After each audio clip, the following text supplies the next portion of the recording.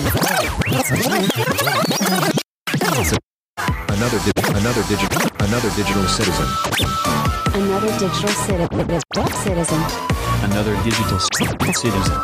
Another digital citizen. Hello, every cutie patootie out there. It's another digital citizen. Pew pew pew. End of the year show. Pew pew pew. Hi, Luke. Hi, Fro. Hi, everybody. How's it going? It is going amazingly. Do you use the word cutie patootie where you live? I don't. I probably have referred to, like, small, adorable animals as that. I don't think I would use it in any other context that I remember, at least. Not on a special friend of yours or something? You're such a cutie patootie. I don't think... That doesn't seem like it would be in my vernacular, no. But I don't know, maybe. Maybe it's happened and I don't... Like, it's like one of those things you just say it and you don't even realize you're saying it. I love the word cutie patootie. Well, I think it's two words, and I don't... Is patootie... patootie is like a... It's a word. It means butt, right? Patootie. Yeah, it's got it. Yeah. So you're saying cute... Nice ass. Cute... Yeah, nice ass. Yeah, okay. Yeah. It's an adorable way of saying nice ass. All right. Hey, we almost didn't have a show today. Well, slightly. Slightly. I just got power back because there was a massive windstorm, took out power in a large part of the area. I didn't have power for a couple days, so we would have, gotten a show hopefully tomorrow if we didn't do one today, but it was weird because, I didn't get a lot done over the Christmas 2 or 3 days of, like, Christmas time, just spending it with the family, so I wasn't all that prepared, and then a windstorm hits, and I'm even less prepared just because I have no access to the internet or any way to, like, compile news or do any, like, watch any shows, because I didn't really watch any... I'm not, like, sitting there watching TV while I'm spending time with family, we're eating and cooking and talking and whatever else, so... But I managed to watch a couple things, and mostly the big thing this week is obviously... Best worst TV shows of this year. And that's going to take a lot of time. We're going to do a short news segment. I mean, there really wasn't a whole lot of interesting news this week anyways. I don't think. What do you think? No, it was a boring news week. I mean, I think it's Christmas week, so that has something to do with it. But I don't know, maybe not. It's not like Jesus was like, all right, make this week a boring news week for my birthday. Yeah, no, that's not entirely true, because Jesus didn't exist. Well, there's that also. Yeah, there's that part. But if he did, he would control the news cycle and whether it was a good week or a bad week. That's like his main power, and walking on water. Those two things. Oh, and then and then the wine, the water into wine. Okay. Yeah. Wasn't he also someone that healed leopards?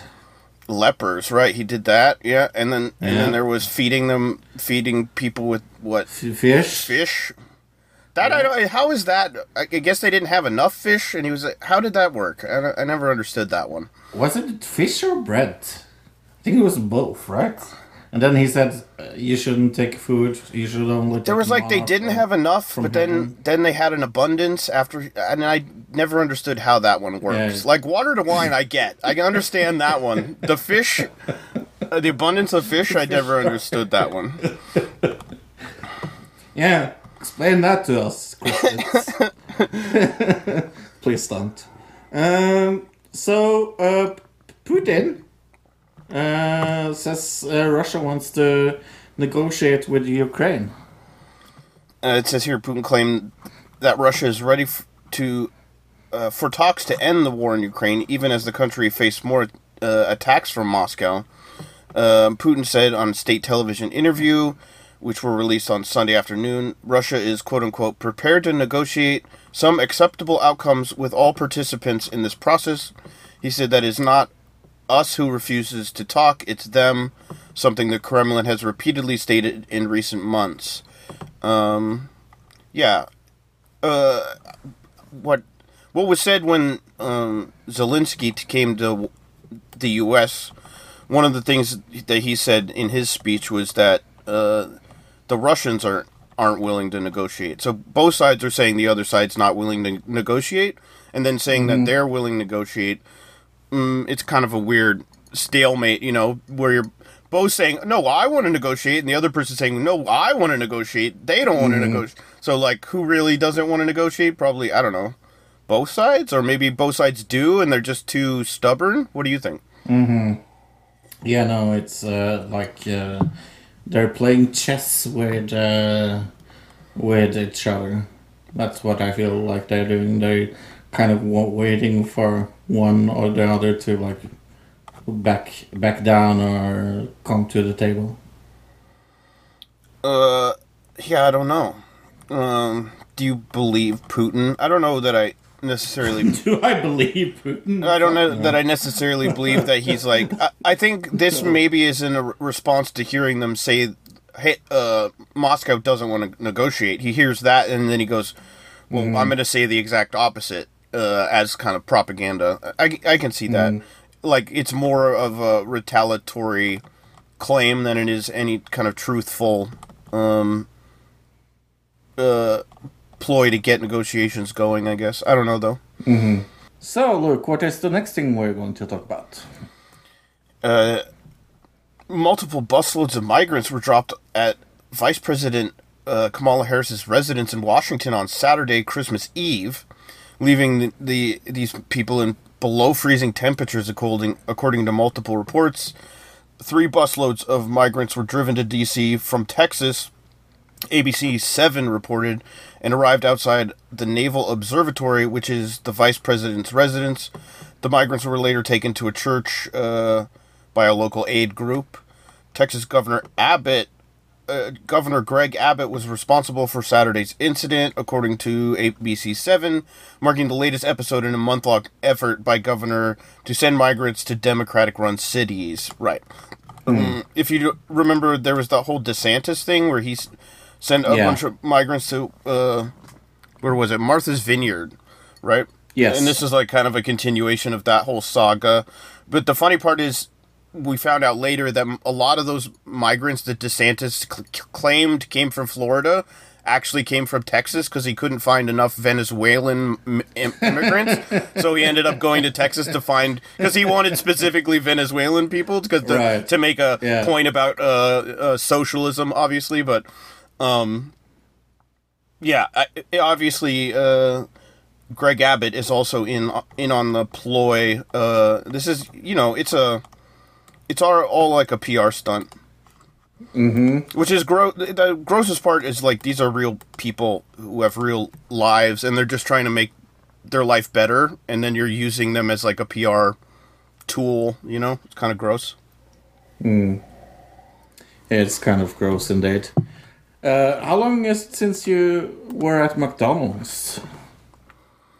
I was just thinking last night. I haven't had a burger in a week and a half or something. I'm trying to think, where was the last place I got a burger? I don't think it was McDonald's. I think the last place I got a burger was Carl's Jr. So maybe it's probably been a month since I've been to McDonald's. You? I think it's over a month. I did it. Well, no, I did it when I was Christmas shopping because it's in the mall. Same place where, yeah, in the mall. That is when I went to McDonald's. So, do you remember what you got? I think I usually just McFeast. A McFeast. Oh, what's that? We don't have that favorite here. You don't? No. Is that a burger or is it a chicken burger? Yeah. No, it's a burger. Oh, okay. We'll have to look it up. I usually just get a Big Mac. I'm a basic McDonald's bitch. But they are cutting down on people working there. It says here, McDonald's new test restaurant near Fort Worth, Texas, could be a future fast food operation. Instead of human workers handing you a bag to drive through, an automatic conveyor belt brings you order through the window. Ordering is done through a kiosk or the app. No humans involved either. In December, a blog post, McDonald's said the test restaurant demonstrates its commitment to finding new ways to serve customers faster and easier than ever before. But not all customers are loving it. One commenter on TikTok said, "Well, there goes millions of jobs." I mean, that's a good point, right? Yeah. For years, like McDonald's, every McDonald's I've seen, one of their big things is like, oh, we give so many people jobs, and like, I remember them promoting as like, this person is like the CEO of a big company, and their first job ever was working at McDonald's. Look, like they started out here with us, and they look how far they've made it, that kind of thing. And now for them to like get rid of workers, I mean, let's be real here. It's one restaurant in one like test restaurant. It's not but it is like the start of something bigger, I suppose. It absolutely feels bigger, doesn't it? Feels bigger than what? Like them just testing it out. I mean, if this works, why the fuck would they hire people? Well, they will still need somebody to maintain the robot itself, right? Like somebody's got to like be the technician. Somebody's got to be operation. But you make a robot to be that. Right. Well, I guess, yeah, eventually, but... Yeah. I mean, you'll still have... my point is, you'll still have people that work there, but they'll be working on it, not working in it, if that makes sense. I think some people are making a weird point that, like, oh, people who wanted $15 an hour, this is what you get now. Now McDonald's is going to be fully automated. Yeah. But I don't think... I think... Even if... I think if the company could do it, even if they were paying $5 an hour and they could save that money and use a robot, it doesn't matter how much they're paying the employee necessarily, as it does like getting rid of any money they're paying an employee.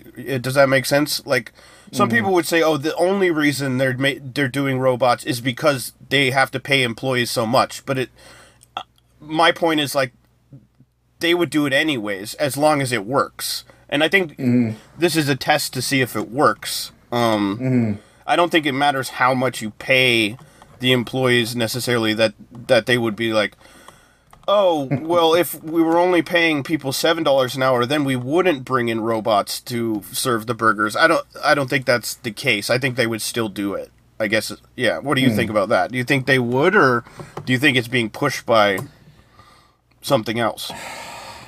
No, I don't think it's pushed by something else. I think there's a lot of people who would be happy about this for multiple reasons. Number one, human error is like a huge thing when you go to get fast food. Yeah. A lot of people are like germaphobes and don't want people touching their food. Like it's completely automated. You have a less likelihood of like getting ill from the food through some kind of contamination, I guess, unless something goes wrong with the machine. That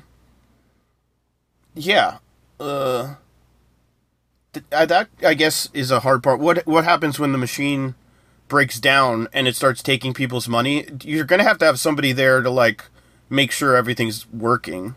Yeah. So you make a robot that does that. Right? And then you make a robot that fixes that robot. Well, and then you fix... What it would be is it's just like a phone outside the little thing, and it connects to customer service in, Bangladesh. And Yes. A giant call center. Yeah. May I have your orders, sir? Exactly. Yeah. Any plans for the new year? Not really. No? No. I mean, no huge, like, what do they call them, resolutions or anything like that for me, not, that I can think of. Do I have a New Year's resolution? Yes. Am I going to tell you it? No. Is it like a birthday wish and won't come true if you tell everybody? Yes. That's exactly. But Trond is going to wish us a happy New Year. Hello, this is Trond with Trond Tells the Truth. Have a fucking good New Year. Well, 22 delivered, and now what hopes we have for 2023? Well, for the first time in many years, I actually have a little hope. I think there's something happening, yeah. Or you can say we still have a pandemic and we have a war in Ukraine and so on and so on. But I think they are about to having something. And I think like today, maybe liberals and Democrats and so on, people who want human rights and democracy and so on, as taking back. Russia thought they're going to split Europe. They haven't done it. Europe is more united than ever. Well, we have Turkey, but fuck them. But Sweden and now Finland is joining NATO. All falls like that. Yeah, something is happening. We still have assholes on Twitter and Andrew Tate and so on, but there are hope for the future. And I'm still going to give you that hope in 2023 because I'm going to continue this segment in 2023. Longer, harder, and maybe with another podcast too. 2022 was part nice and part depressing. Part nice because for myself, I managed to say fuck off to more people. I think just was waste anyway. Not waste in that completely, but baggage. Too much fucking baggage. And that's what I want you also to do in 2023. Think about all the baggage you have in your life. People that you don't really need. People that you always try to impress, but you don't need to impress them anymore. Be more self-minded, individualist.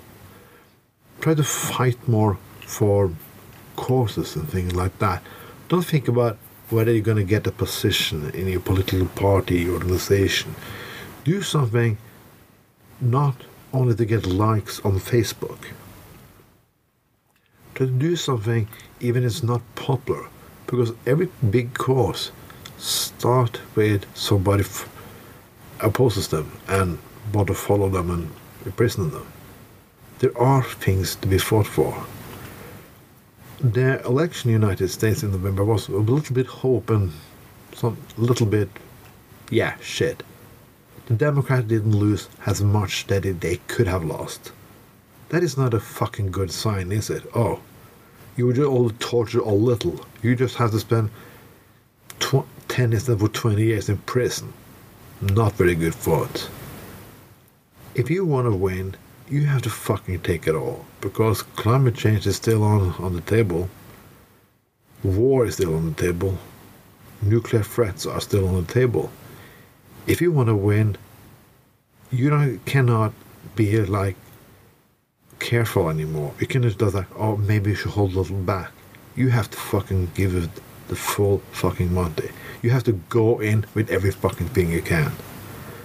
2023 should be the year everybody with a fucking brain strikes back. Back against oligarchs, even they are in Russia or in Washington or on the fucking Wall Street. Enough bullshit. Enough suffering. Enough slavery and labor. That's gonna be part of what 23 is all about. It's not more a revolution now. It's a war against injustice and bullshit. A war. And we have to fucking take it in the streets, in the fucking courtrooms, and in the elections. This was Tron, where Tron tells the truth. Happy New Year. Thank you, Tron. Happy New Year, everyone. Happy New Year. 2023.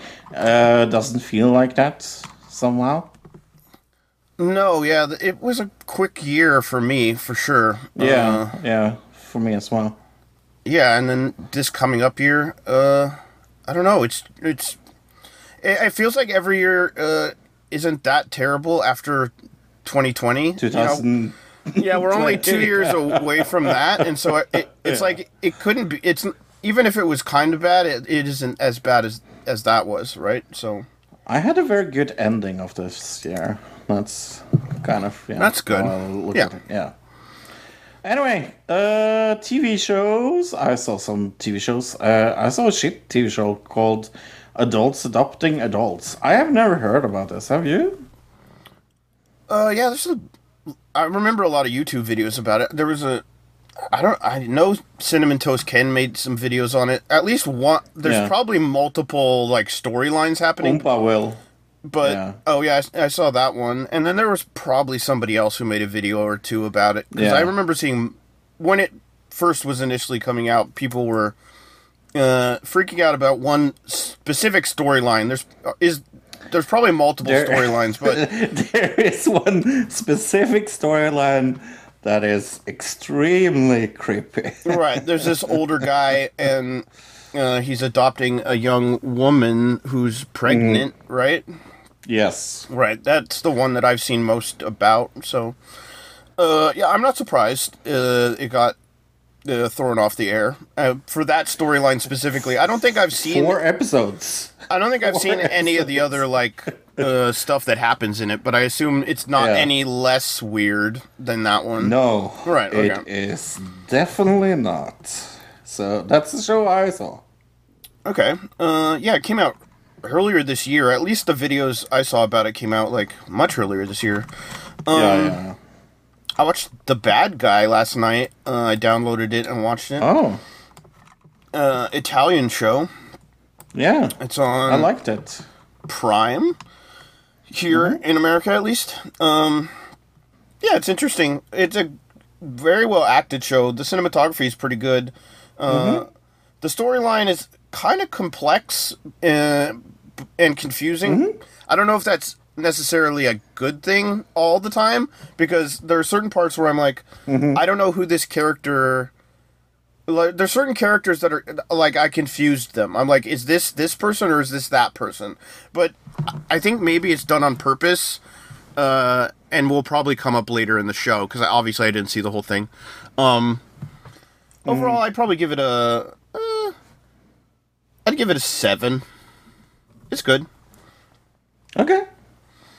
The Witcher Blood Origin. I saw on Netflix. I saw this. So this is 1,000 years before the events in The Witcher. It's a prequel, and it's about the 7 outcasts of the elves that join forces in a quest against a very powerful empire.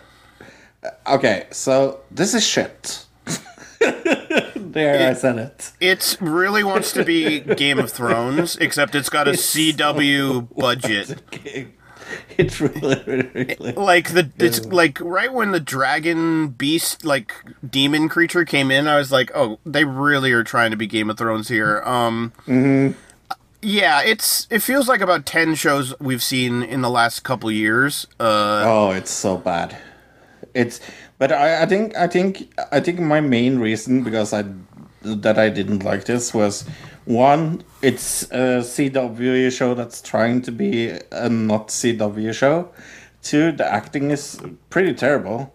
The storyline isn't that fucking interesting.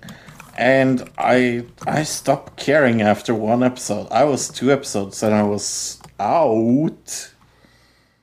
Okay, what about score-wise? What do you think? 4?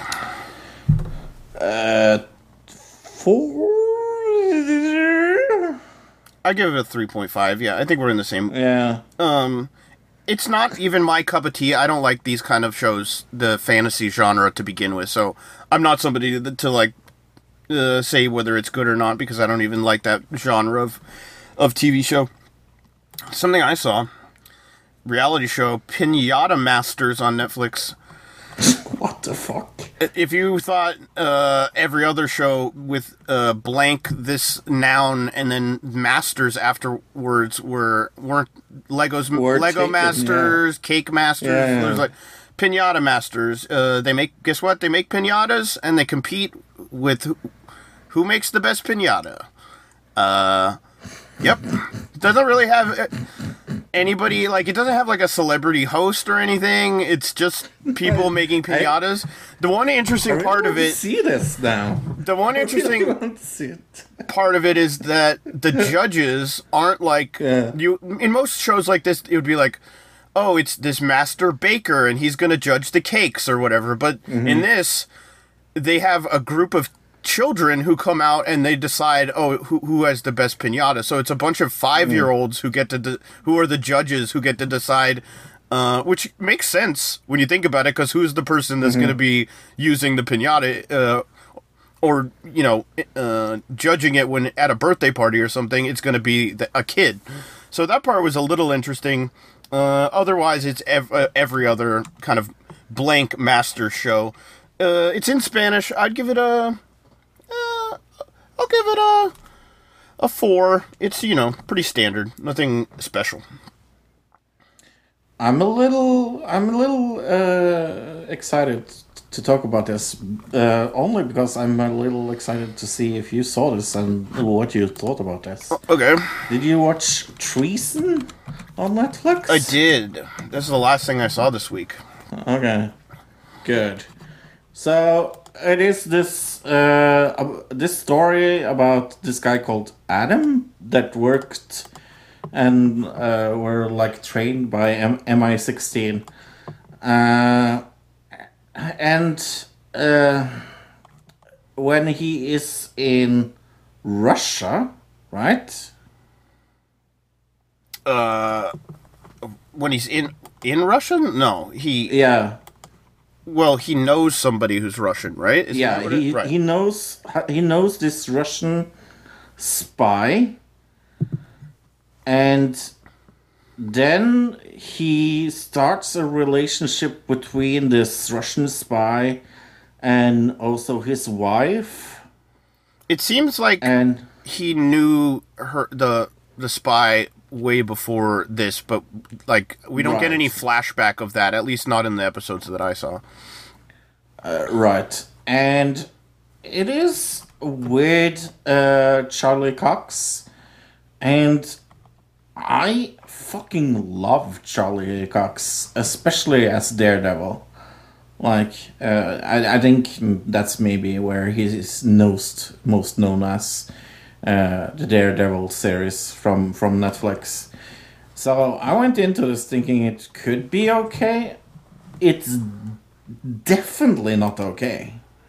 I think I could almost have this on my list of the worst shows of the year. Like, literally. I despise this. Really despised it. I didn't think it was that bad. I mean, it wasn't anything special, but it wasn't terrible. It felt very, BBC drama show. It felt very propaganda-y with the whole MI6 Russia thing. So yeah, it wasn't terrible, but it really wasn't great. It felt like a little like what's that show, like, any American like show like FBI or NCIS or but more BBC version of that. I mean, as far as those shows go, there's a standard formula that they follow, and it's pretty much the same. I'd give it I think this is probably a 4 also, to be honest. Okay, I give it a 2. I really didn't like this. Yeah, I mean, it wasn't great, but it wasn't terrible. Yeah. That's what I thought. Anyways, talking about that, do you have any more? No, that was it for me. Cool. Talking about bad and good TV shows, we are now going to talk about bad and good TV shows of 2022. We are going to start with our best list. You started with movies last week, so I think maybe I should start with my number 5 best. Okay. How about that? I don't know if this is going to surprise you super hard, but it is the English. You saw some episodes of this. It's not your kind of TV show. I didn't like this. No. Yeah. It's you're not a big fan of Western. It is with Emily Blunt, and it follows this woman that seeks revenge on the man that she thinks is responsible of the death of her son. That is more or less it. It has some very great scoring. It has an 8 out of 10, 82% on Rotten Tomato. I gave it a 9.5 when I watched this. And it's the only show that doesn't have a 10 in my top 5. I gave it a 6 at the time. Yeah. Okay, my number 5. Chad and JT Go Deep. This was on Netflix. Chad and JT take their activism to the streets of Southern California to spread awareness about important issues to the public. Right. It's got 7.2 out of 10 on IMDb. 94% of Google users liked it. I'm not seeing any other scores, but yeah, it's based off an internet YouTube duo. And they did like pranks like this in the past, and this got picked up. It was just a really well put together comedy show that it wasn't like anything else this year. It was different, and it was one of those things that I actually watched the whole thing all the way through. When you watch this many shows, you have to kind of like pick which one you're gonna watch all of. Like, and this one was super easy to just.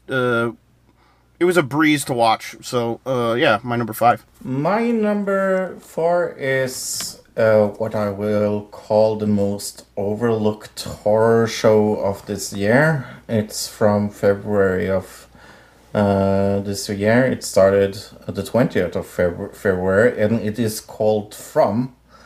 It's a science fiction horror show. This has 7.6 out of 10 on IMDb, 96% on Rotten Tomatoes. It is amazingly a very short premise in a nightmarish town in the middle of America, traps everyone who enters. Unwilling residents strive to stay alive and search their way out, but they are plagued by the terrifying nocturnal creatures from the surrounding forest. And secrets are hidden in the town itself. It has the Harold Panu from Lost. It's marvelous, and I think a lot of people have slept on the show. Okay, my number 4, Man vs. Bee with Rowan Atkinson. It was so funny. It was so hilarious. A homeless man looking for work is mistaken by a businesswoman for a new house sitter. Wacky hijinks ensue as he tries to take care of the house while he is pursued by a mischievous bee. 6.7 out of 10 on IMDb, 71% on Rotten Tomatoes, 91% of Google users liked it. It was just a really well put together show. It felt very Mr. Bean esque but just with talking. It was slapstick humor, I suppose. So maybe it's kind of old school in that slapstick is not really so much of a comedy genre that's used as much anymore. That also made this stand out as something that was different as a television show to me. And that kind of is one of the reasons it ended up on my list. So yeah, my number 4. Well, my number 3 is something I have a sneaking suspicion you have higher on your list. It is The Bear. It is a young chef from the world of dining comes to Chicago to run his family's Italian beef sandwich shop after the suicide of his older brother, who left them in debt, a rundown kitchen, and an unruly staff. This has an 8.4 out of 10 on IMDb and 100% on Rotten Tomato, and it is my number 3. Okay, my number 3. Trainwreck Woodstock 99 on Netflix documentary. I never saw this. While the original 1969 Woodstock Music Festival promised peace, the 1999 revival delivers days of rage, riots, and real-life harm. 7.4 out of 10 on IMDb. 95% of Google users liked it. This was... I've been waiting... It's got 88% on Rotten Tomatoes, by the way. I'd been waiting for somebody to make a documentary about Woodstock 99 for years. I felt like for years and years it had been memory holed by people to just forget that existed. Like, just completely... Because it was a failure on all levels of, like, media coverage of it at the time. MTV, their complete failure to, like, actually control the situation. And then, of course, the people who threw the event itself. I just remember watching it as a kid because that was, like, some of the years that I was, like, most watching MTV as, like, a, high schooler at the time. And it really, I remember it being, like, years later thinking, how is that not as big of a deal? And then I think the Travis Scott concert happened, and it kind of brought back in the memory of people, like, oh man, there was that one time that happened at that one. Like, it started bringing up, like, oh, this was terrible, but in the past this happened or that happened. And then this came out, and it really, they really did a good job of covering the whole situation, and it had stuff in there that I didn't even know, like, things that you would never know from behind the scenes of what happened in the planning of the festival before and after and everything else. So, yeah, that was my number 3. My number 2... We need to go back in time again to February 18th. It is actually an Apple TV Plus show called Severance. I don't think people are super surprised that this is on my list. I love this show. It is probably one of the best psychological science fiction thrillers I've seen in years. It's directed by Ben Stiller. With Adam Scott, Christopher Walken, Patricia Arquette, a lot of good actors.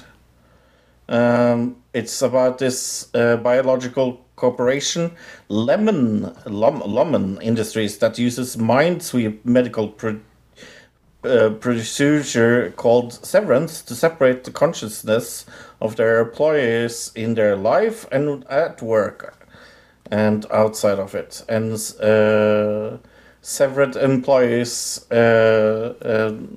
Mark gradually uncovers a web of conspiracy. Loved it. It is one of the very few reasons to keep Apple TV Plus. Okay, sure, yeah. Yeah. Because they don't... I mean, they produce some stuff, but not a lot it's not good. Compared to other... streaming services. Yeah. My number two, The Bear. You already talked about it. But yeah, it was one of those shows that really surprised us. Actually, one of the interesting things is I always go back and like look through my lists of what I watched, week by week, and I always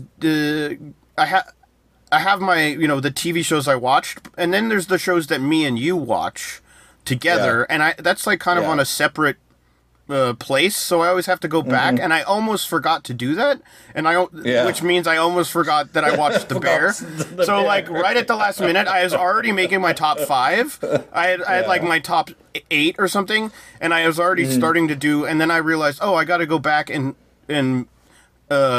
tally up all the shows that me and Fro watched together, because I didn't do that yet, and I saw this, and that pretty much out of the shows that we watched together this year, that was the only one that kind of actually jumped into a top 5 list, because we saw, I don't know, like, actually I have it down here, let me see, we saw High School, Sandman, Stay Close, which I don't even remember, but we watched 2 episodes of that. We watched How I Met Your Mother, The Halo TV show, which was awful. I think we've watched 2 episodes of that. Killing It. That was a fun one. That was fun, yeah. Yeah, and then The Bear. So, yeah. Those were... Yeah, so as far as shows we watched together this year, I think The Bear was definitely the best. And surprised, because when we went into it, I think we both were like, we'll probably watch 2 episodes of this and then we'll move on. Yeah. Right, and then it turned out to be just one of the best shows of the year, so... Yeah, before I say my number one, because now I understand we have the same number one. Number one again, like we did last week. Well, this one is also like I didn't really even have to think about it. I kind of knew which one number one. Yeah, me too. So me and Luke have I'm just going to say it before I say my number one. So me and Luke has not seen each other's lists. We are not aware of our each other's list, but this was a no fucking hell. I can have it lower than number one. It is The Patient with Steve Carell. This was on Hulu, a Hulu show. Yeah. 7 out of 10 on IMDb, 88% on Rotten Tomatoes, 3.9 out of 5 on Amazon. Will you tell the audience what is The Patient about? Therapist Alan Strauss is held prisoner by a patient, Sam Fonter, who reveals himself to be a serial killer. Sam has unusual therapeutic demands for Alan to curb his homicidal urges. In order to survive, Alan must unwind Sam's disturbing mind and stop him from killing again, but Sam refuses to address critical topics like his mother, Candace. This is like one of the longest descriptions I've ever seen for a show, but... Yeah. But that's what it is about. Yeah, and this show, like, the acting was so good, the storyline is... so fucking good. So original and interesting. Yeah. There really wasn't a bad episode. This was the only show I gave a 10 out of 10. I'm a little more stingy with my 10s than you are sometimes, I would say. Yes. But I'm also more stingy with my zeros than you are. So yes. I think it equals out in my scoring. It does. But yeah, this was my only 10 out of 10, and I think it definitely deserves number one. Oh yeah. And I can't wait for season 2, because we know, just from the ending, it's setting up for season 2, and and we kind of know where we're going with it, and it should be interesting. And yeah, that ending was so amazing. So yeah. This is my number one also because this is a show that nobody is talking about, like absolutely no one. Yeah, more people are talking about The Bear than are talking about The Patient. I don't know why that is, because I mean, maybe it's because it's on Hulu, and people don't really see Hulu as like a place that has really good shows, where Netflix is kind of like, oh, you know, when something comes out on Netflix, either people are going to love it or hate it kind of thing, where Hulu, it seems like people pay less attention to stuff that gets released onto that. I don't know. I think that might have something to do with it, but I don't know how people didn't see this and just be just like in awe of it. Yeah. And also it showed Steve Carell's acting chops. Like, holy fuck, that man can act. In like a dramatic way, but it also has very comedic moments within the show. And it covers a lot of really dark topics, I guess, so maybe that would turn off some people to it, I guess. I don't know, though. I'm surprised it has a 7 out of 10 like it does on IMDb, for instance. That seems low to me, but way too low. Yeah. What are you going to do, I suppose? Okay, I have loads of honorable mentions. As do I. We Crashed. Archive 81. The Staircase. As We See It. The Girl from Plainsville. Inventing Anna. Candy. The Last One Standing, Canada. That's one. That was really good. Yeah, that was like a surprise one. The Sandman, and I wrote behind here, Luke is not going to like that. I have this on my best list. It's not on either of my lists, to be honest, or like neither of my short lists. So yeah. Yeah. The Dropout. So good. The Midwich Cuckoos. How We Roll, that sitcom that was like based off a true story. That was fun. Willow. The Outlaws. That was in my like short list. Yeah. Here's the one that I had on my number 5 for the longest. The Rehearsal, where they take things people are afraid of and rehearse it over and over. Oh yeah, I never saw that.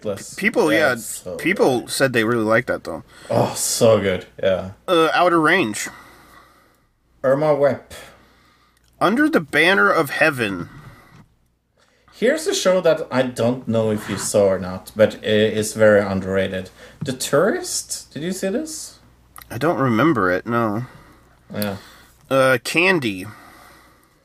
Peacemaker. Clark. I don't remember that show, but it's on my list. So. Yeah, that was about the Swedish bank robber. Oh yeah. I do. Yeah, that was good. The Responder. Dark Winds. The Old Man. Tulsa King. The Aftermath Party. The new Beavis and Butthead TV show. Yeah. Yeah. So I didn't have that in my top 5 because I was like, it's not really. I never have like things that come. It was hard. It's hard to be like, put it on in the top 5 when it was. I gave it a 9 at the time, so it was actually high. It had a higher score than, for instance, Trainwreck, which I gave an 8.5. But that was more memorable and like it felt more important to put also in. Original. And more original. Is Sprung. Oh, that was good. American Gigolo. Dahmer. I'm surprised you didn't have that one on there. Oh yeah, I am a little surprised by myself that I don't have that. To be honest. Reboot. That was that sitcom. Another sitcom. So Help Me, Todd. Oh yeah, that was fun. A Friend of the Family. That was a little creepy. This one was actually my number 6. If I would have had a number 6, I Love You, You Hate Me, the Barney documentary. Oh, yeah. Oh, that was really good. Inside Man. That was another one we watched together. Actually. Yeah. Devil's Hour. And then Where's My Jet, the Pepsi documentary. Yeah. Yeah, that was fun. Okay, let's talk about some shite. Some terrible shows. Okay, 1 second. I got to get to my terrible shows list. Okay. All right. Am I going first, or are you going first? You are, yeah. All right, my number 5 then. Bel Air. This was on Peacock. I have this in my dishonorable mentions for sure. Jesus Christ Almighty. A reimagination of the beloved sitcom, The Fresh Prince of Bel Air, set in modern day America through a new dramatic take on Will's complicated journey from the streets of West Philadelphia to the gated mansions of Bel Air. As these worlds collide, he reckons with the power of second chances while navigating the conflicts, emotions, and biases of a world far different from the one he's ever known. This was I don't know why they made this, other than just to I talked this week with somebody about Wednesday, and they were kind of like, they didn't find it funny, and they were like, I didn't find it comedic at all. I didn't see any comedy in it. I was like, well, that's subjective, like some people can find things, but you did see that there were jokes there, right? That was their big problem with that TV show. If that was their reasoning for that, then this, the comedy was completely devoid in this. They didn't even, at least in Wednesday, the comedy was there. This was just not even the same TV show. It was like I don't know, it just felt like broken from the original, It had no nostalgic feel. It was a completely different show. It could have been called something completely different. The only reason they called it Bel Air, or like, I guess the only reason they had the characters be from the French Prince of Bel Air, kind of in name and stuff, is to like promote it instead of just having it be. It could have been called whatever. It just happened to be called that, I guess, is my point.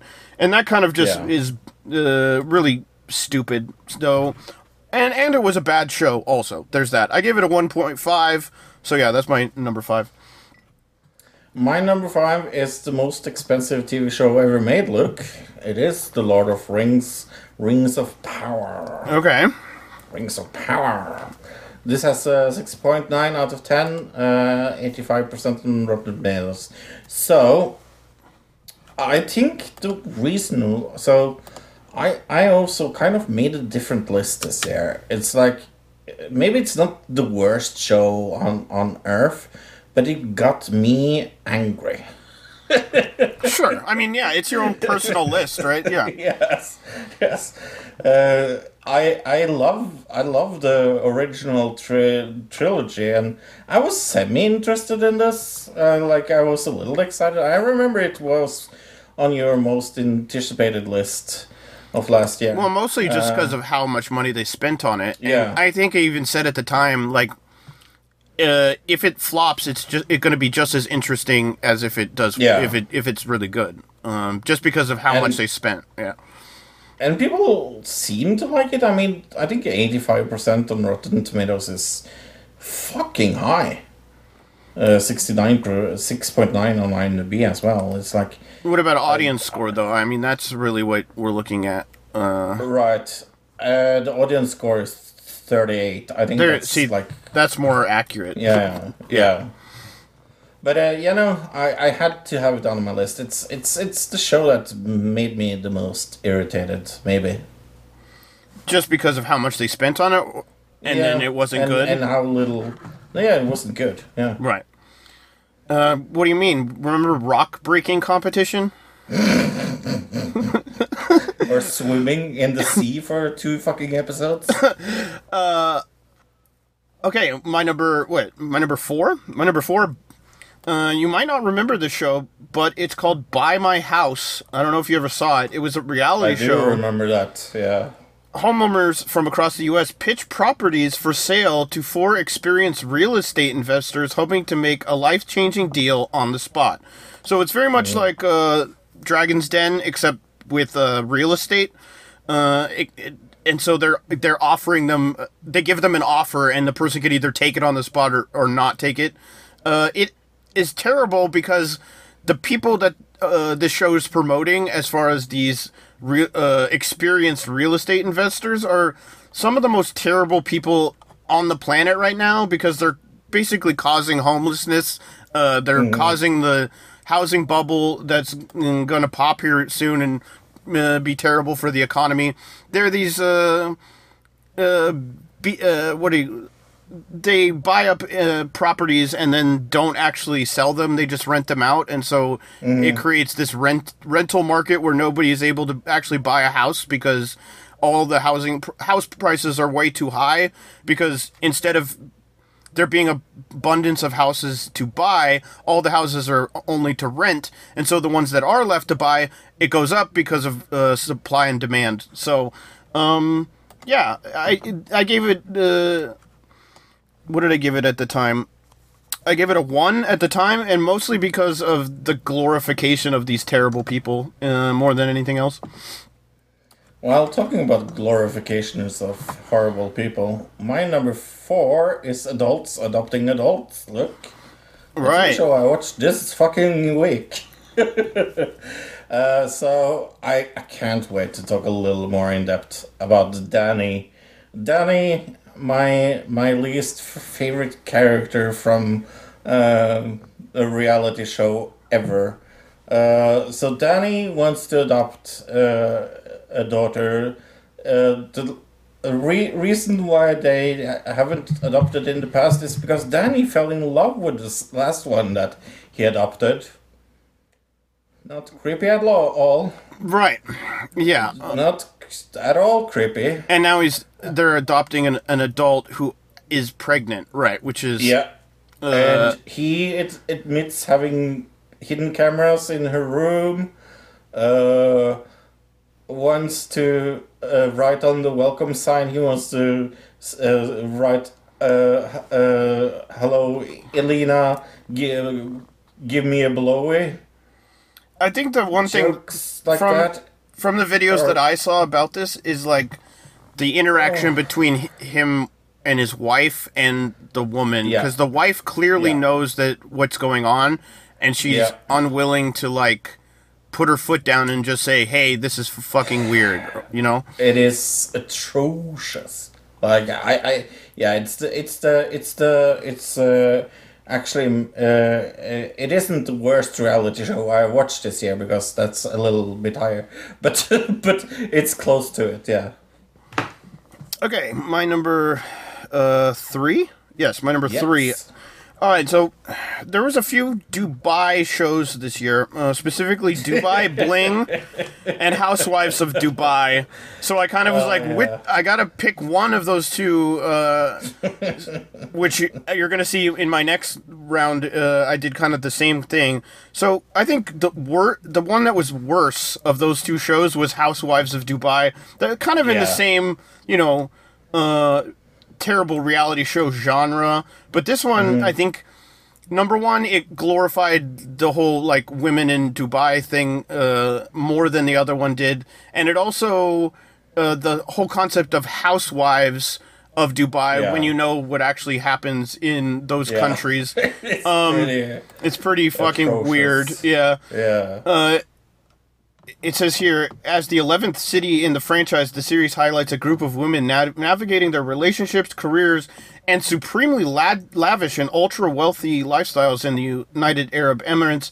With the desert's paradise of Dubai as the backdrop, the billionaire's playground is known for its over-the-top opulence, job-dropping modern architecture, and wild nightlife scene. Whether they're on a private plane, running their own empires, or hosting on a private island, these glamorous, successful women are ready to serve up scorching hot drama and unexpected twists. See, nowhere in there does it mention that they have to deal with any kind of, like, adversity because they live in a country where a lot of people, aren't allowed to show their face and can't drive, and, it's another one of these shows where it's a terrible show, but then when you really look at the underlying things that it's saying... it's even worse. Right. So, that's my number 3. Well, I have a sneaking suspicion that this was so bad that you forgot about it. Look, it is from January 28th. Okay. And I know that you saw this because it is The Woman in the House Across the Street from the Girl in the Window. Oh yeah, I have that on my other list. Yeah. It is abysmal. A heartbroken woman, Christian Bell, thinks she has seen murder. This was supposed to be funny. Do you remember that? Do you remember that this was supposed to be a parody? It was supposed to be, it was supposed to be a joke. There were supposed to be jokes in there, right? Yeah. It is under the genre dark comedy and satire. Do you remember we talked about this with Trev?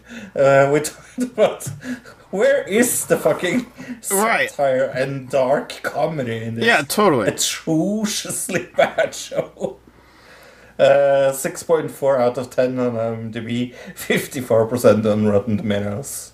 Yeah, I definitely remember how bad it was. It's on my short list, but honestly, my short list of bad TV shows is not that short. So, all right, my number 2.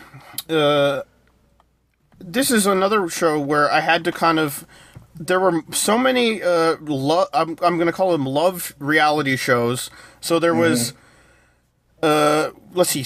I had to pick between Ultimatum, Marry or Move On. Love at First Lie was a bad one. Back in the Groove, Love Without Borders, Love for the Ages, and then there was one last one that I almost forgot about.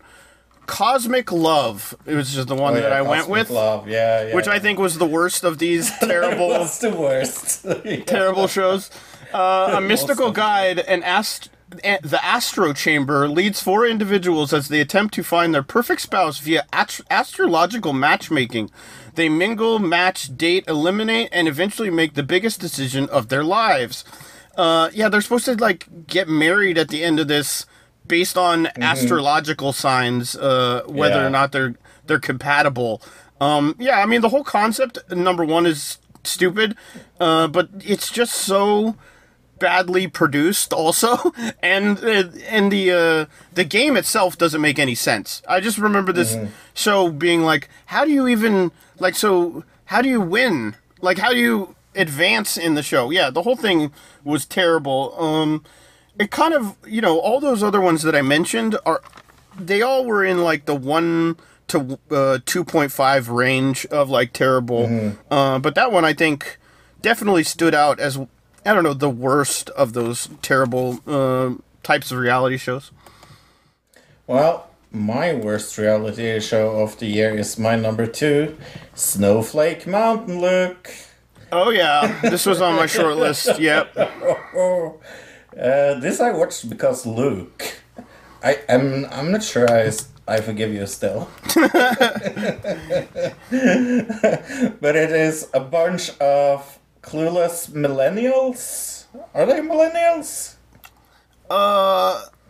They're rich kids, right? That's what it is. Right. Yeah. And they are put in the wilderness with absolutely no Wi-Fi, no running water, and worst off, no parents. It is atrocious people doing not that hard things. and it's just like the people they got in this show is like, there's especially Devon. I think Devon was the worst. She was really terrible. But yeah, no, this has a whooping 5.5 on IMDb. Look, how the fuck did it get that high? I don't know. Some people like those kind of reality shows, and they like that celebrity, like those weird, like, what is it, Celebrity Get Me Out of Here and things like that. Yeah. So I guess I'm not that surprised, but it really was a terrible show. But yeah, no, it has a 0% on Rotten Tomatoes. Look, so, but it's a 59% audience score. I need to talk to that audience and give them 2 cents. Okay. After going through my list, I was like, had a bunch of shows that obviously they all have really terrible scores. But my number 1 actually didn't give it that bad of a score at the time. I should say. But my number 1 is Genius. Do you remember this? No. Genius, a Kanye trilogy, is a 2022 American documentary film. Oh, yeah. Directed by Kudi and Sheik about the life of American rapper, record producer, and fashion designer Kanye West. This didn't age well, did it? No. It's literally called Genius. That's funny. Looking back, I've got a lot of things that have worse scores, but and I gave this a 5.5 at the time, actually. But looking back, I'm like, wow, that is not good. We really looked past what was going on at the time when this documentary came out, I guess, right? Yeah. Cool. My number 1 will take you back to July 1st. And maybe the reason why I'm so down on the Super Mario Brothers, because it is the Terminal List with Chris Pratt. That is my number 1 most hated TV show of the year. Really? Okay. That's a surprise to me. Sorry? That's a surprise to me, actually. Really? Okay. With all those terrible reality shows that I mentioned? Hate Yeah. This. Yeah, but I hate this. Right. So this is the most hoo-ha America is amazing TV show It was on Earth. bad. Very bad. It follows this. Follows Chris Pratt that plays this Navy SEAL, and then he's ambushed in a covered mission, and then he returns to his family, and then he has memory loss, and he has questions about his culpability, and then new evidence comes forward, and he goes into this like dark thing, and it is so complicated and so incredibly boring. I gave this a 0 when it came out, and it's just like, it's terrible. I hated this with a passion. Really, really terrible. I remember hating it too, but for some reason I don't remember hating it as much as you. Weird. I don't know. Yeah. It has a 7.9 out of 10 on IMDb, look. 39% on Rotten Tomatoes with an audience score, and hold your fucking horses, of 95%. People love Chris Pratt. 95? People love Chris Pratt. You know that's what that is. The literal fuck is this? People love Mario, alright? They love the Mario. They love the Mario, and the thing is, like, it's based on this on this novel that I'm not that huge fan of, but it's even worse than that. Gosh, I hated this show. Yeah, it was bad. Alright.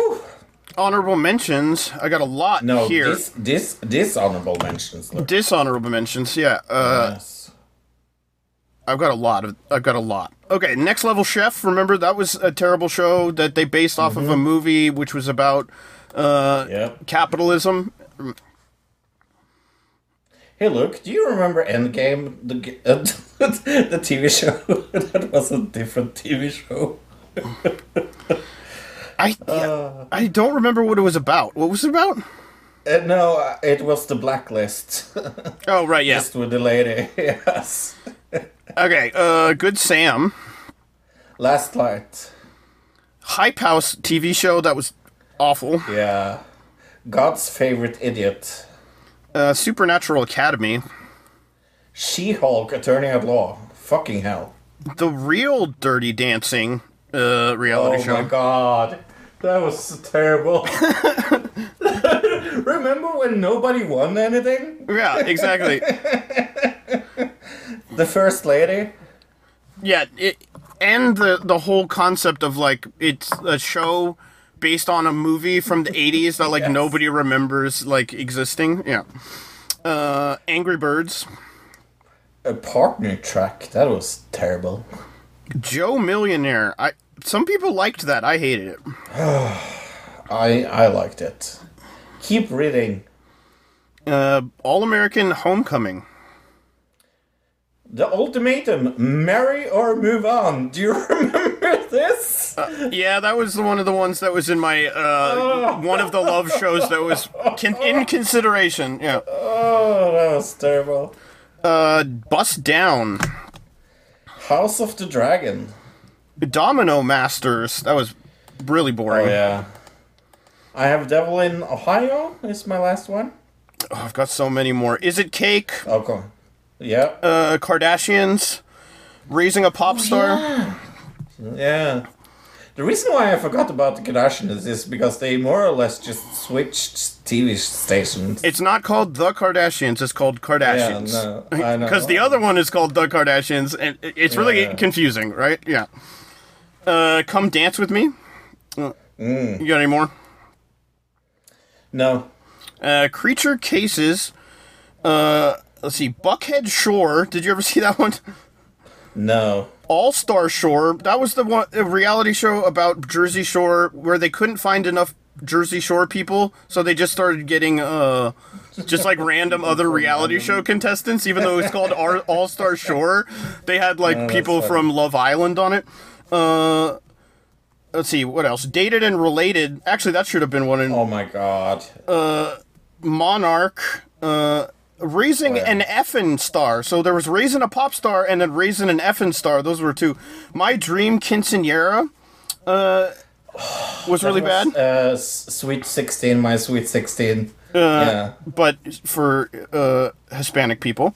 Yes. Vampire Academy, Celebrity Jeopardy, The Real Love Boat. Oh, yeah.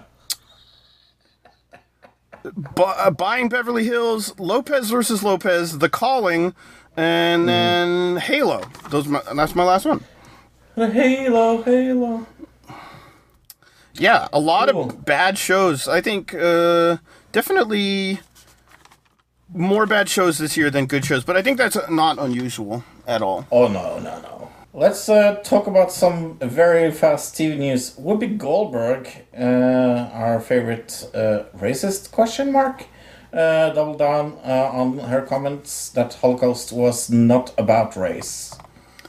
Yeah, I don't know why you double down on that. Seems even silly. I mean, it was silly. We talked about this when she first said it on The View, like way earlier this year, I want to say, or maybe even... Yeah. Oh, it says here...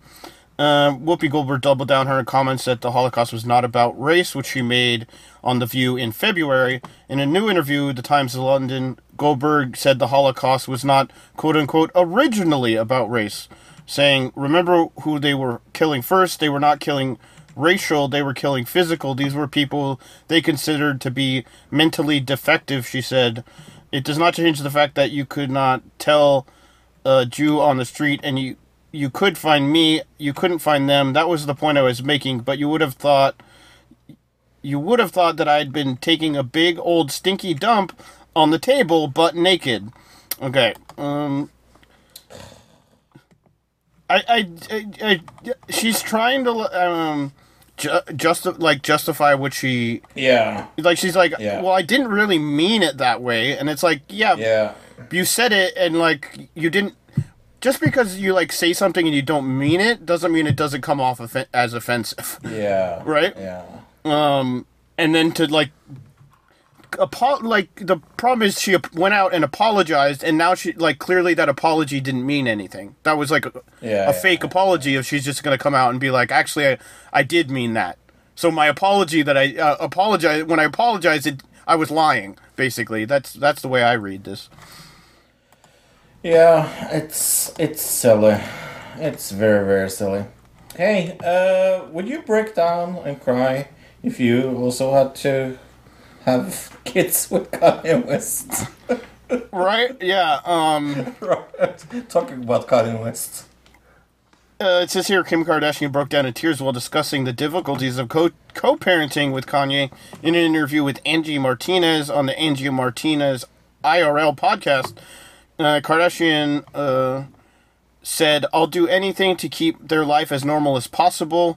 Well, they're Kardashian, like, I don't think their life has ever been normal, right? Number one. Right, yeah. The public spectacle of the couple's divorce has had a lot of unwanted attention on their relationship with West.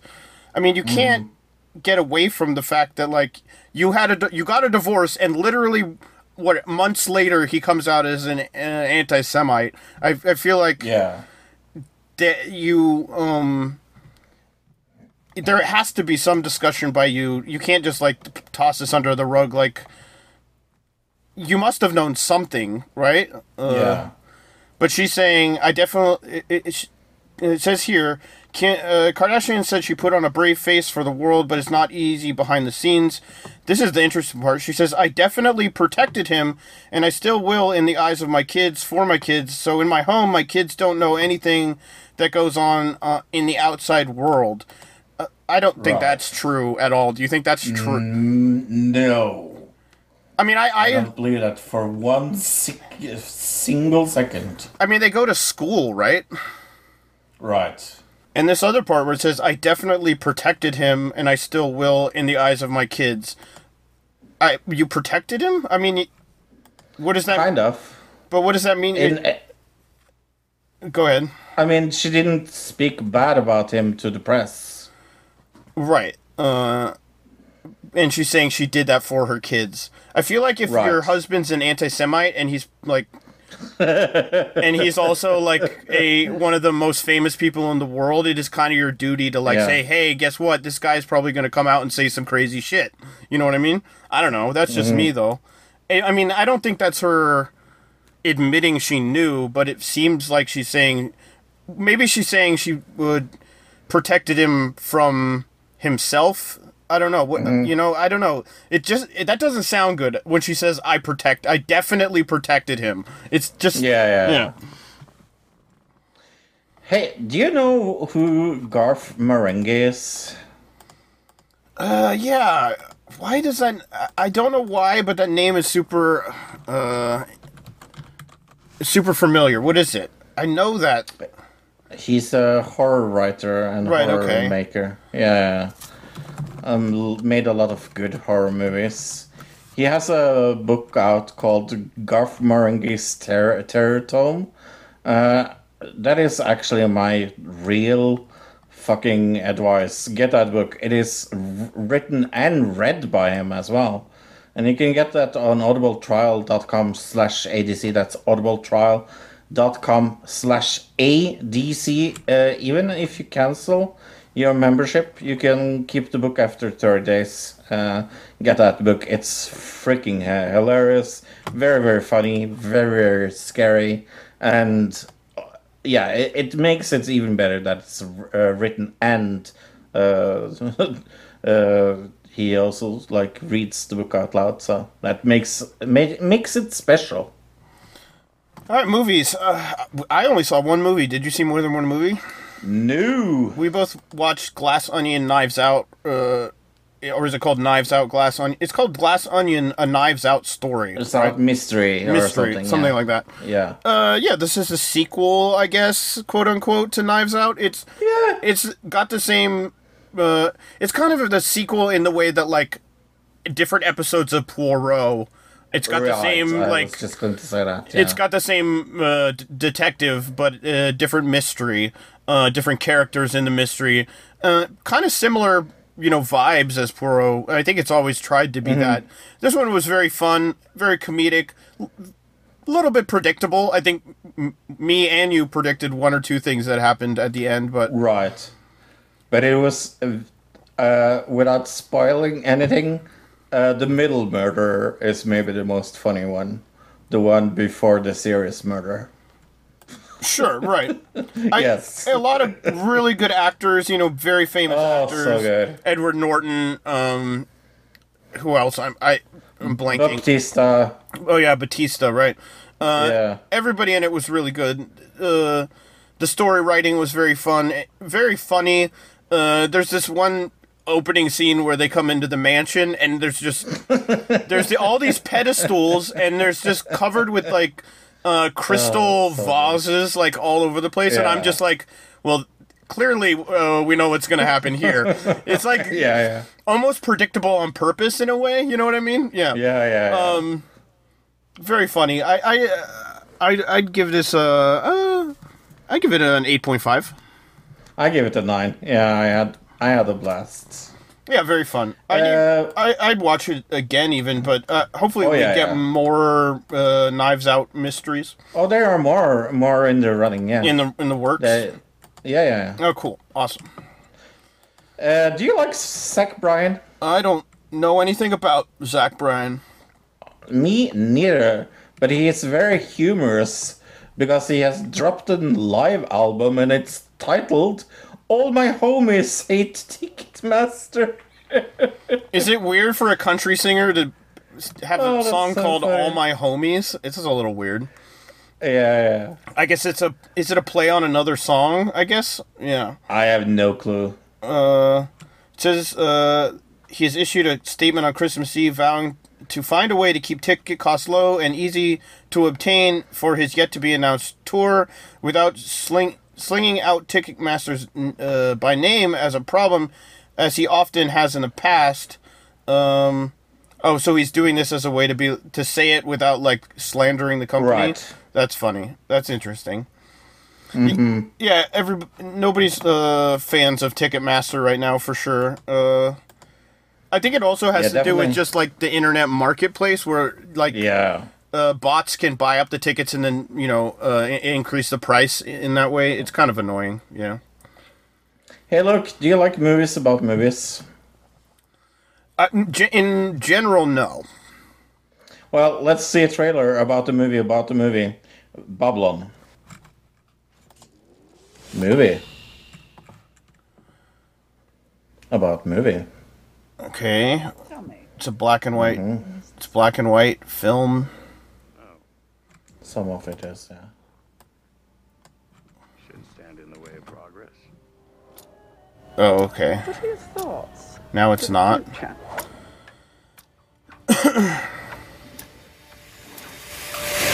We have to redefine the Well, force. it's very pretty looking. Yeah. We've got to innovate. We've got to inspire. Wasn't Brad Pitt in a movie about making movies last year? Yeah, what was that called again? It was was it Tarantino? Tarantino, yeah, the Tarantino one.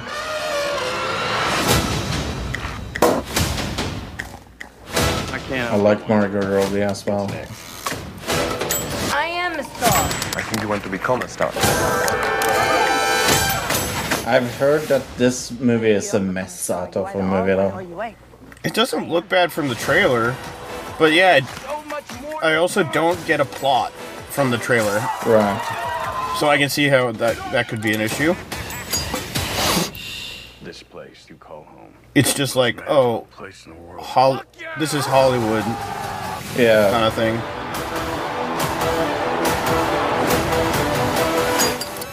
Well, I don't think this is going to be a funny joke, but what is this Oscar-nominated movie all about? Because I have heard some rumors that this Well, will I mean, get something. Hollywood loves to, self Yeah. fillet itself. Let's see. Decadence, depravity, and outrageous excess leads to the rise and fall of several ambitious dreamers in 1920s Hollywood. 7.5 out of 10 on IMDb, 55% on Rotten Tomatoes, 59% on Metacritic, 67% of Google users liked it. Brad Pitt, Tobey Maguire, and Margot Robbie. Okay, I have two very different reviews. Let's start with a four star. Okay, this is Lamron O that gives it four stars and says, Dimension Cell is the GOAT. Fight me! When this movie first was announced, I got nervous because it seemed too good to be true. A behind-the-scenes Hollywood picture starring the best young actor, Margot Robbie, the always entertaining Brad Pitt, and the very intriguing Diego Capua.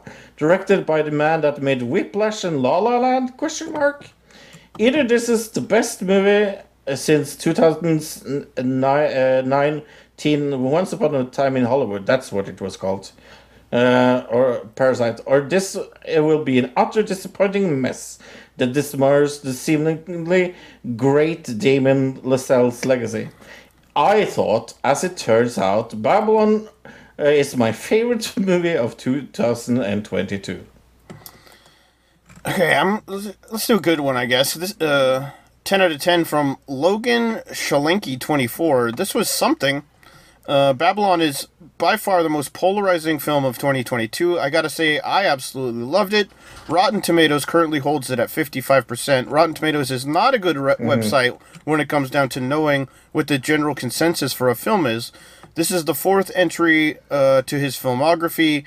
His first two being Whiplash and La La Land. They're basically saying everything you just said. So I'd say it's her best talking about Margot Robbie. I'd say it's her best performance. She needs that Oscar. This film ending is insane and fantastic tribute to cinema. Yeah, I mean, we got that. That's kind of the point of the film, obviously. Yeah.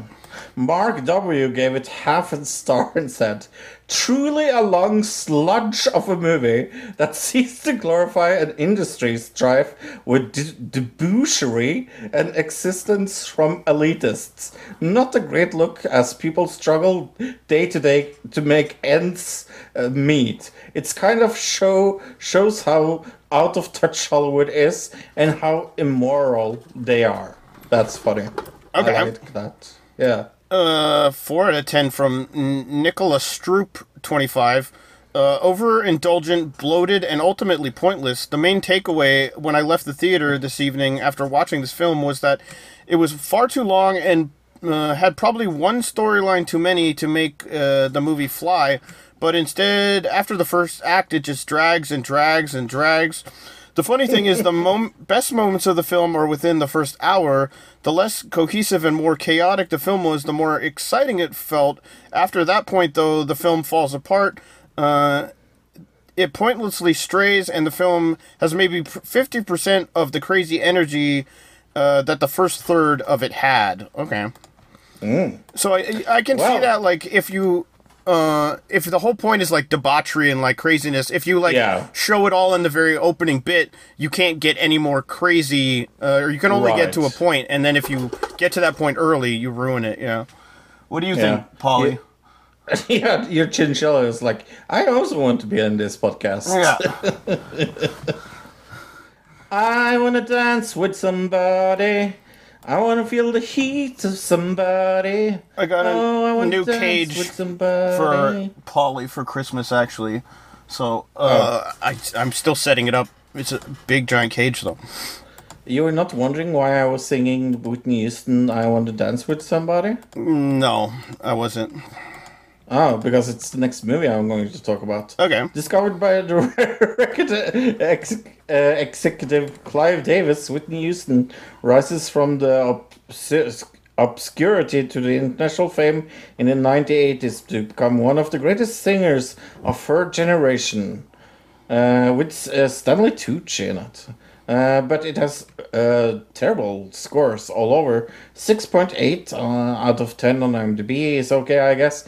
But Rotten Tomatoes 46%, Metacritic 55%. But then 90% of Google users liked it, so...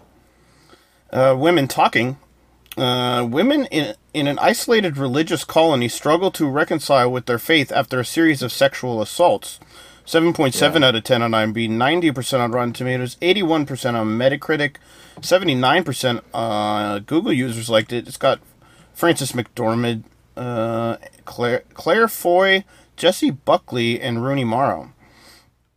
I have a sneaking suspicion that we will talk about this closer to Oscar season. It feels like it could, especially with those actors and the storyline that it's talking about. Yeah, for sure. Next one is Living. A veteran civil servant receives a medical diagnosis that inspires him to move to the south coast and cram some fun into his remaining days. He meets a sunny young female colleague who seems to have the pep that has previously escaped him. This has 94 on Rotten Tomatoes, 7.6 on IMDb, and 81 on Metacritic. 78% of Google users like this movie, and it has Bill Nye and Emily Wood in it. Bill Nye, the science guy? No, Bill 90, sorry. Okay. Yeah. Okay. Corsage, faced with the future of strict ceremonies and royal duties, Empress Elizabeth of Austria rebels against her public image and comes up with a plan to protect her legacy. 6.7 out of 10 on IMDb, 90% on Rotten Tomatoes, 71% of Google users liked it. Let's see, who's in this? Vicky Krieps, Colin Morgan, and Manuel Ruby? Sure, okay. No Bears. Is that a sequel to The Bear, you think? It's a sequel to Bad News Bears, where they all quit. Oh, yeah. Follow the two parable love stories in which the partners are thwarted by hidden invisible obstacles, the force of superstition, and the mechanics of power. That's the weirdest description of a movie I have ever read in my entire life. A 7.5 out of 10 on IMDb, 100% on Rotten Tomatoes, 90% on Metacritic, and 81% of Google users like this movie. It's a Persian movie, so we wouldn't know anybody in it. Circus, after finding two sets of identical twins on the doorstep of his orphanage, Dr. Roy Jamandus gives them up for adoption to two different families in two different cities. Years later, a comedy of errors ensues when one of the twins decides to visit the city where the other set of twins runs a circus. What? That's so random. Ranveer Singh Deepakra Patuki. It's a Indian film. Well, you sadly have to read the last one as well, because some reason I can't get that to work. You got nothing? Rattled, a group of ragtag Vegas criminals kidnaps the wrong person, leaving a crucial evidence at the scene. As fate and the authorities close in on them, all they can seem to do is argue about trivialities. 6 out of 10 on IMDb. Let's see, it's got Dot Marie Jones, who you would know if you saw her, Nicholas D'Agusto, and Pasha Lingnikov, who you would know if you saw him as well. Yeah. That sounded like a Russian name. Yeah, he kind of is one of those actors who you've seen in a lot of things, and he always plays the bad Russian guy. Yeah. Coming up next week... No, sorry. What movie do you want to see the most? Oh, yeah. I mean, Babylon sounds like it's going to be really bad. Actually, honestly, that last one sounded pretty good. Rattled? I'm kind of interested in that. I am interested in that, and I really want to see Babylon as well. You want to... Yeah, I don't know. Just from the reviews and stuff, it sounds like it's kind of a disaster in a good way, maybe, though. Maybe. But yeah, like I said, coming up next week, we will do News of the Week, TV and Movie of the Week. Another Digital Citizens biggest scandal of 2022 tournament. That's a fun tournament. We have another digital review of A Man Called Otto. Yeah. That's not a very interesting title for a movie, to be honest. But nope. I think it's got... what's his name? Sleepless in Seattle guy in it. So. I don't know why I can't remember his name, because he's an incredibly famous actor, and he was he was in Castaway and and many other movies. Yes, he was. And he's got a crazy son named Chet Hanks, and his dad's name's Tom Hanks. There we go. There we go. I had to remember Chet Hanks to remember Tom Hanks. That's the right way of. That's the right order. Yeah. Totally. Speaking of Chet Hanks, actually, the Channel 5 doc trailer, did you see it? Yeah.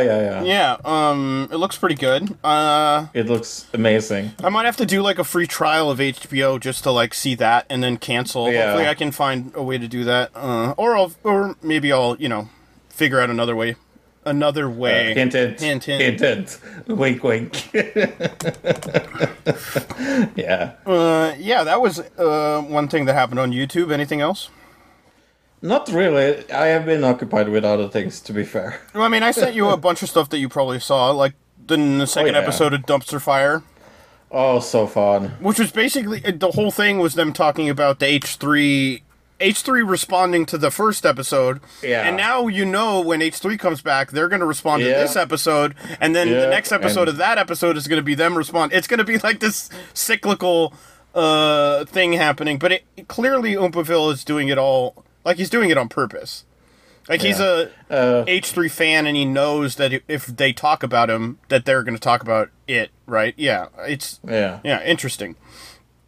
Prisha, that was what her name all the time was. Trisha Peters has written a book. Are you looking forward to reading it? I didn't know that. Okay, she wrote a book about what? I have no fucking clue. Is it like a biography or something? Probably. I have no fucking clue. I can't imagine. It's. I don't know. Would it be like a self-help book? I can't imagine it would be that. Mm-hmm. Box Mac Holiday Special. That was fun. Oh, so good. Yeah. I loved both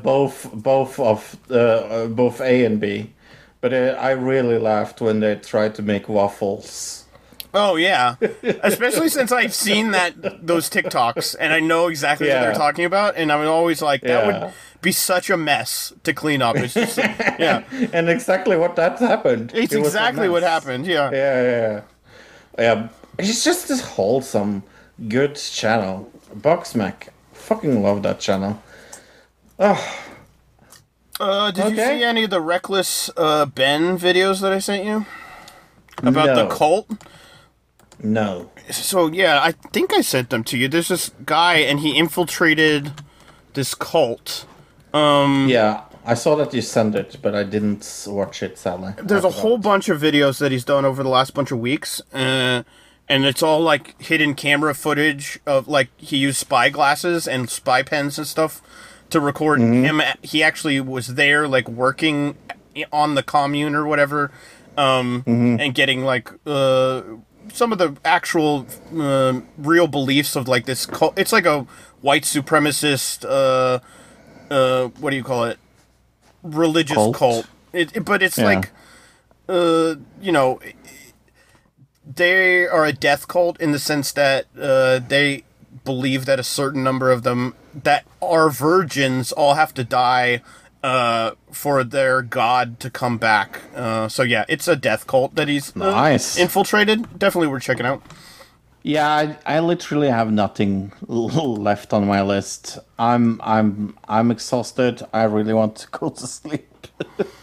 I guess the only other thing I had was I did a thing chess boxing cheating video. Did you see that? Oh yeah, that was really good. I thought you would enjoy that because it's like totally about the whole Magnus Carlsen drama that's been happening. So he went in. There was that chess boxing tournament we talked about last week. This week he put out a video where he actually put something in somebody's butt to try to get them to be to cheat at chess, which it didn't really work, but it was a good video. No, but it was very, very funny. And topical, so yeah.